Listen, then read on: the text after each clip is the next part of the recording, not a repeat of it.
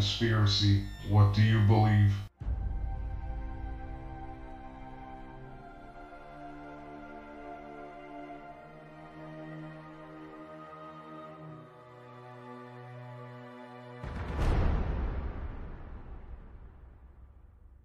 Welcome back to Conspiracies, What Do You Believe? We hope that you enjoyed our previous episode, and this episode here is part 2 to the Brotherhood of the Snake.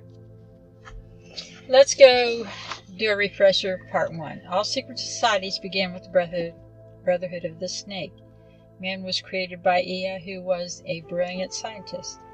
The creation of man is told in the Sumerian scriptures. It states man was created by draconian aliens. Each individual is a spirit inhabiting a body, and after death, the spirit lives on and is reincarnated on earth. The Mayan story of creation of man says mankind was created to be the gods' slaves. The gods made figures of wood with no spirit or soul. Spiritual beings were then attached. The first humans were too intelligent with a lot of ability, so the gods dumbed them down. The original brotherhood created to enlighten people in secret, to tell the truth. Ea wanted to tell the humans the spiritual knowledge. He failed. The other aliens portrayed Ea as the devil, evil one, not to be believed or trusted. They led humans to believe that all problems were Ea's fault. The other masters took over the Brotherhood after Ea was disgraced and corrupted it. The true information was distorted to trap man. The Brotherhood split into different groups. They invented different religions, cults, secret societies, and other sects to confuse man and keep them occupied so man could not find the truth. The secret societies and others in higher grades knew the truth. Power of the symbols. The world is full of their magical symbols. The humans are used to the symbols because they are everywhere. They believe the more symbols they have around, the more powerful they are. One symbol is the pyramid with the all-seeing eye. This can be found on the back of the $1 bill. The all-seeing eye is the Eye of Horus, or the Eye of Lucifer. This goes back to the Egyptian era. Other symbols are the swastika, the phoenix, the snake.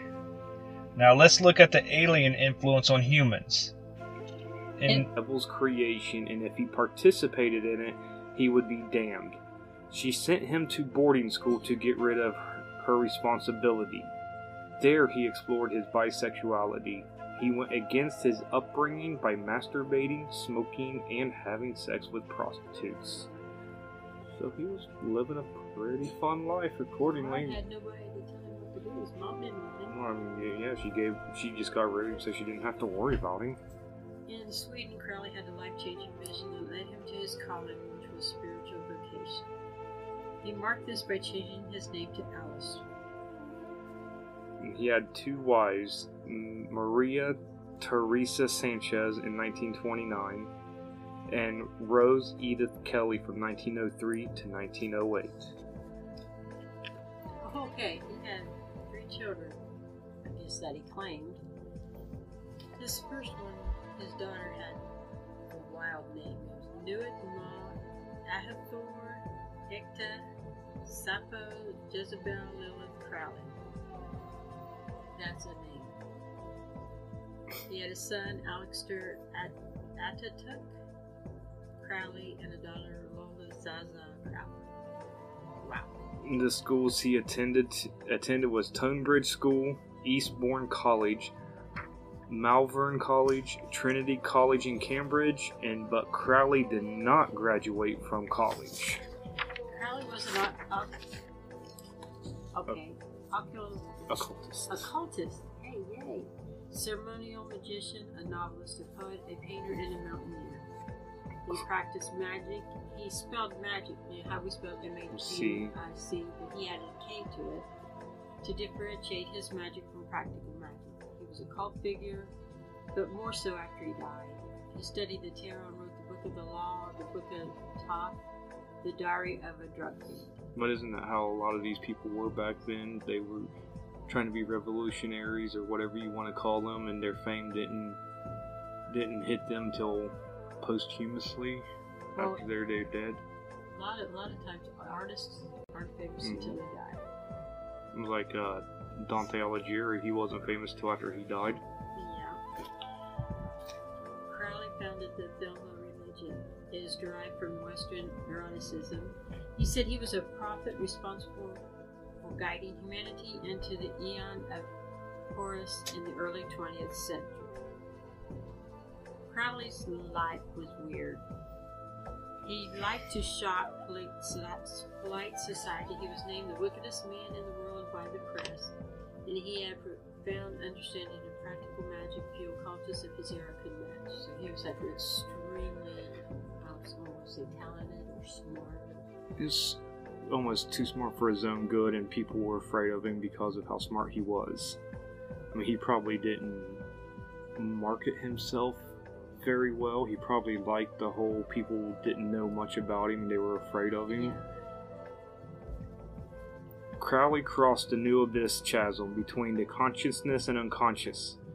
He explored the inner and upper worlds. Crowley went beyond Masonic and Rosicrucian rituals. He was not satisfied with conjectural theories and assumptions. He yearned for direct personal experience of the Western esoteric traditional mysteries. So he wanted to find out. He didn't want to just believe in theories. He wanted to prove if he was going to believe into it, he was going to have to be able to do it himself. Crowley risked his life and sanity pursuing the secrets of life and death that can only be seen through heightened states of awareness. He was largely responsible for making the process and practices of ceremonial magic attainable to following generations. Secrets uncovered, and Crowley redefined magic for the modern age. Magic is the science and art of causing change to occur in conformity with will. That's from Diary of a Drug Fiend, page 8. Crowley, while he was in Cambridge, got into occultism. He wrote pornographic poetry and other writings, which he self-published, probably because he couldn't find somebody to publish it. Crowley believed the ability to awaken one's creative genius by visualizing what you wish for and then bringing it into being. Isn't that kind of like The Secret now, where everybody's saying, you send out good vibrations to the universe and you get good stuff back? I never read that. But, you ever read The Secret? No, I just said I never read that. Well, that's kind of what this. Yeah, there was something else I was trying to think of where I seen that he said or whatever, something else on the same lines. Crowley was addicted to drugs and was defiant of Christianity in the Victorian era thoughts on sex. Some biographers believe while Crowley was in college, he was recruited in the British intelligence agency and was a spy for life. So how are you going to find out that was true? I mean, if you really, you're not. That's just, it's a theory, so. Crowley hated Christianity but considered himself a deeply religious and spiritual person. Considering himself a prophet, he studied many different religions and beliefs, including Buddhism, Hermeticism, Judeo-Christian magical systems, the Kabbalah, yoga, Hinduism. So he was pretty well versed in everything. Well, in the major religions, the only one he didn't really seem like he was in was Islam. But maybe he was, and they just nobody recorded it. Could be. Okay, from the years 1895 to 1898, Crowley joined the Hermetic Order of the Golden Dawn, which is an occult. His name was Frater Perdurabo, and he caused trouble with the other cult members. And he was trained by Samuel Liddon McGregor, Mathers, and Alan Bennett in ceremonial magic. When Crowley was at Trinity College in Cambridge, he studied philosophy, moral science tripos. He changed to English literature. He became president of the chess club. He considered becoming a professional chess player and a diplomatic career. But when he became sick, he faced his own mortality, so he changed his path to pursue his interest in the occult. At Eastbourne College, he studied chemistry. So, I mean, if he became the president of the chess club in Cambridge, I mean, he can't really be that. In 1904, Crowley married Rose Edith Kelly, who was a friend's widowed sister. She was unstable and had the ability of being a medium. While in Cairo, Egypt, on their honeymoon, she channeled what would be the first 3 chapters of the Book of the Law, written in April of 1904. Crowley said the chapters had been partially dictated by the Egyptian god Horus, and the rest by his guardian angel Iwas. This formed the basis of his religion, Thelema. The book became a cult test in the 1960s. His quote was adapted by the hippies who took it to mean free love. Crowley is on the Sgt. Pepper's album covers by the Beatles. In the 1970s, it was adopted by the Church of Satan as their beliefs. So how many people out there have the Sgt. Pepper's album going to go look for Crowley's picture? Well, if they still have that, it's worth money. Well, you can get the remake. Though. Well. I mean, you can go buy a CD of it and have it on there. In 1907, Crowley formed his own order, AA, or Argentinum Astrum, which is Latin for Silver Star. Nicene Creed, the church fathers who did all that basically took everything Jesus said and changed it, basically changed everything that Jesus would be a heretic if he was born now, if you followed the Nicene Creed. And Booth ended up shooting him, so I don't know if that was just a personal grudge he had, or he got scared, or something just happened. Something must have happened. But I mean, or that could just be what he wanted to do. Yeah, or maybe he shot and didn't realize he shot the president, or who knows? You don't know. You weren't there, so you don't know. Some investigators think the Knights of the Golden Circle got their creativeness from the Knights Templar and the Scottish Rite Masons. I just still think it's funny how, like, almost every secret society, conspiracy, or whatever you see always has some connection to the Freemasons or the Knights Templars, or it could be like, here you got this one secret society, these other people want to start one, so they take stuff from that one and put in theirs, and some other person comes along and takes some of their ideas.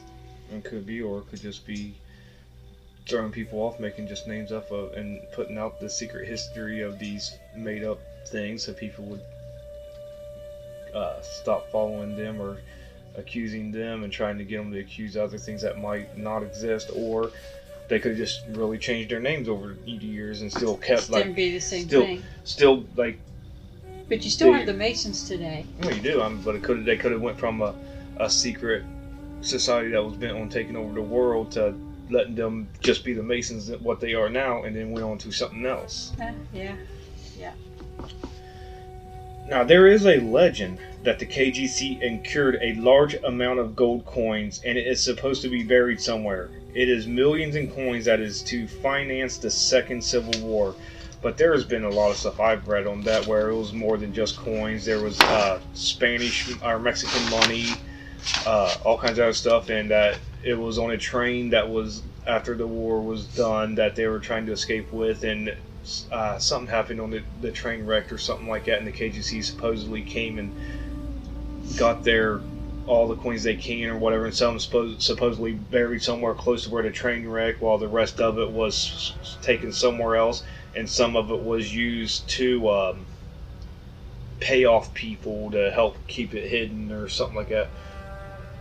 Yeah, but with all of them dead now, well, who's got the money? Well, that's the thing. There's still all the codes out there. There's people out there still looking for it that's following these clues down. But I couldn't see just the last person from the Civil War era died without telling family. Maybe there wasn't any money. Maybe they spent it over the years. Well, that could be too. But they had to tell somebody. Or have it written down somewhere and just hasn't been found yet. Or I mean, could have just took it to the graves. Because that was one of the things I believe I read about them, that they were to take their secrets to the grave, not even family members. Yeah, they could have. So out there somewhere is millions of dollars. Well, I don't think it's millions. What was it? Today's money, it would have been like just a million itself, and not like millions and millions. A million is just fine too. You get started a lot with that. Yeah, but no, that's when you find it and the government will come and say, well, it's ours. Yeah, I'll take it. Alright, so whatever happened to the one who started this group?